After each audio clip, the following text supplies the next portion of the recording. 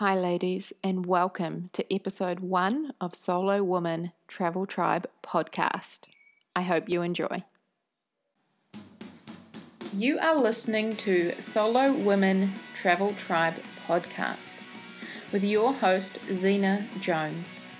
Learn, inspire, share, and connect with fellow solo woman travelers from all over the globe. Today we are talking about how to stay safe as a solo woman traveller. Now, I have compiled a list of my top 10 tips for you, so let's just dive right in. As a solo traveller, safety is often our number one concern. We hear so many things from our friends, from family, or in the news or the local media that can be off-putting or make us question our decision to travel solo. Now, I want to start out by saying that being too paranoid and constantly worrying about it will only put a dampener on your trip and likely keep you from experiencing a lot of what the country has to offer. It's important to find a good balance. Be open, be aware, be alert, and listen to your gut. So, tip 1. Before you set off on your adventure, make copies of your flight itineraries, any accommodation bookings, or travel insurance to leave with a family member or friend. This way, they will likely be able to contact you or track you down in the event of an emergency. Tip number 2, register your travel and contact information with your local government or embassy. In New Zealand, we have a website called safetravel.govt.nz, and this allows us to register when and where we are travelling to. We provide all of our contact information should anyone need to get in touch with us. So this means that we can be kept up to date, especially in those worst case scenarios. So for example, we could be given warning of an approaching tropical cyclone. We can get advice on what to do if there is major civil unrest, or they can check on our well-being if there has been a terrorist attack. On this note, another good piece of advice here is to record the contact information for where your nearest embassy, high commission, or consulate will be when you are travelling. Now, I suggest both having that written down and stored in a safe place, plus saving a copy of it as a screenshot with that contact information in your cell phone. Other people also like to perhaps take that photo and email it to themselves and get that email anywhere. Or they can get access to it rather anywhere. Then if there is any unrest, any attacks or anything like that, you will know where to head to or who to contact. Now, I'm not going to list all of the websites here, so just jump online and do a Google search for that info. Tip number 3, take out travel insurance. When we travel, it's all about the new and the unknown and the exciting, which unfortunately means that we never know what could go wrong. Now, unforeseen things like medical emergencies while overseas can cost a lot of money, and I mean a lot. On a side note here, I was a travel agent for around about 6 years, and I used to see a lot of the claims that would come from America, for example, where they have private medical cover. And some of these claims could get up to hundreds of thousands of dollars. So it is really important that you have that medical cover in place just in case.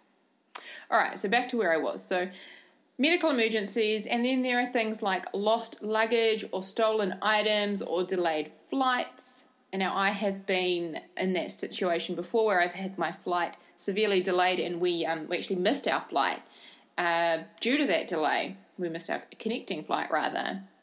And that cost me upwards of $1,000. So thankfully I had travel insurance to cover that because that was quite a lot of money. So your travel insurance should also cover you for activities, things such as scooter riding, if you're perhaps in Bali or Thailand and you're going to hire a scooter, scuba diving, other adventurous things like, for example, hot air balloon riding or horse riding or zip lining is something I recently did in Vanuatu, so zip lining as well. It always pays to check the fine print because things like base jumping, that's just one thing that comes to mind, is usually not covered. Now, it will vary from one insurance company to another, so it always pays to check the fine print. So if you know that you're going to do any of those activities, especially riding a scooter, always check whether or not it is covered within your travel insurance policy. Sometimes you need to pay a little bit of an extra premium to cover it because it is a higher risk, okay? So if something goes wrong, your insurance company is there to help and support you through it. I can't stress enough how important it is when shit hits the fan to have someone there to be able to support you through the process. I think is really, really important. So I like to think of my travel insurance as a safety net. So it's there to catch me if I fall, but I really hope that I don't fall and I don't need to use it. All right, on to tip number 4. Social media is a fantastic tool for keeping you safe. The more you check in with family and friends, the more up to date the information is on where you are and what you've been up to. So a great way to do this is to use social media. So for example, I like to use Facebook for check-ins at hotels or sites or restaurants or bars. I'll also post photos to Instagram and tag in my locations. You can also use Twitter to tweet your latest adventures so that your family and friends know where you are and that you are safe. Also, if anything does go wrong, then people will have up-to-date information on where you have been, what you've been up to, and they'll be able to retrace your steps. Tip number 5, do your research. The more you research, the more prepared you will be. I mostly use Google to research, but you can also use Lonely Planet guides or other travel-related guidebooks. Speak to people who have been there before you or pop into your local travel agent too. Now, my favourite way to do this is utilize travel groups on social media and ask questions of other people who have visited or live in these places. So for example, I see this a lot, multiple times throughout the day in our group, Solo Women Travel Tribe. So somebody, for example, might ask, I'm heading to Singapore next week. Is there anyone who lives there or anyone who has visited? Can you tell me of the top 10 things to see and do? Or maybe where should I stay? What are some good restaurants? That kind of thing. It's a fantastic way to get really up-to-date information because more often than not, you'll get somebody who has recently been there, so within the last 6 months, somebody who might be actually there now, somebody you could potentially catch up with or meet up with for a coffee. You might even get like a local, somebody who lives in the place that you are wanting to visit, and they can give you some of that inside information too. So that again was to jump onto social media and utilize Facebook groups, or even on Instagram as well. You can follow hashtags and things like that on Instagram and do your research that way. Tip number 6, don't take unnecessary risks. Now this really goes without saying, but I am going to say it anyway. Don't do anything that could put your life at risk. Don't be stupid. So if you walk past a alleyway at night and it's dark and someone calls you down there, hey lady, come down here. Don't go down there. Use your gut, trust your instincts. If it feels off, it probably is. I like to say to people, in that sort of a scenario, if your best friend was setting off on her first solo travel adventure, what safety advice would you give to her? Now give that advice to yourself.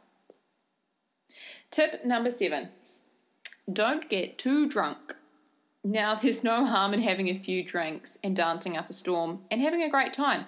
Heck, I love to have a couple of drinks and go for a dance. Just be mindful of your limits and how alert you are feeling. We all know that the more that we drink, the more we let our guard down. The less you drink, the more alert you are. Be very careful never to lose sight of your drinks for fear of someone spiking them, and don't take free drinks from strangers unless you see the barman pour the drink and he or she hands it to you directly. Even then, be careful. It really is better to be safe than sorry. Also, a little side note here is to avoid any unwanted male attention, wear a ring on your wedding finger, and that should hopefully help to ward that off. Tip number 8, arrive in the daylight. Arriving during the dark or late hours of the night can put you in a more vulnerable position. Often you will be tired already, and you won't yet know the layout of the land or the city. Arriving in daylight hours, if possible, this will really help to allow for a safer, easier passage to your accommodation. If you must arrive in the dark, then try to pre-book a transfer. I would recommend asking your hotel, your hostel, or the Airbnb place for help with getting that booked in. Tip number 9, dress appropriately. Whilst in many countries, mainly in the Western world, it is acceptable to wear minimal clothing in warmer climates, it is not the case for all countries. In fact, it can be considered disrespectful or unacceptable. Take note of what the local women are wearing and follow their example. This way, you should not draw any unwanted attention towards yourself. Tip number 10. If in trouble, yell. Yell and draw attention to yourself. Don't be afraid to ask for help. Run towards a public place, so a hotel, a park, tourist attractions, beaches, stores, restaurants, bars, cafes, that sort of thing. Or seek out the help of a local woman. Even if she doesn't speak your language, she will likely understand that you are in distress and try to help you. Okay, now on a final note, you cannot live from a place of fear. If you are constantly worried, you won't be able to enjoy your trip and soak up all of the experiences. Remember that 99% of the time your trip will go through without a hitch. Don't forget that this is an amazing and wonderful journey. Trust in yourself and the goodness and kindness of human beings. Focus on all of the amazing things that you are going to see, do, and experience. You've got this. You can do it. And enjoy every minute. I hope today's episode has been helpful for you. If you would like to ask me any questions or give any feedback or comments, pop on over to Solo Woman Travel Tribe. I would love to hear from you guys and connect.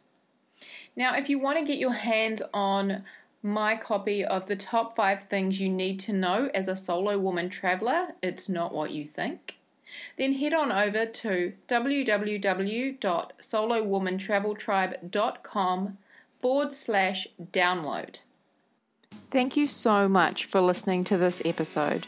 If you are not already a member of our Solo Woman Travel Tribe, then please come and check us out at www.facebook.com/groups/Solo Woman Travel Tribe.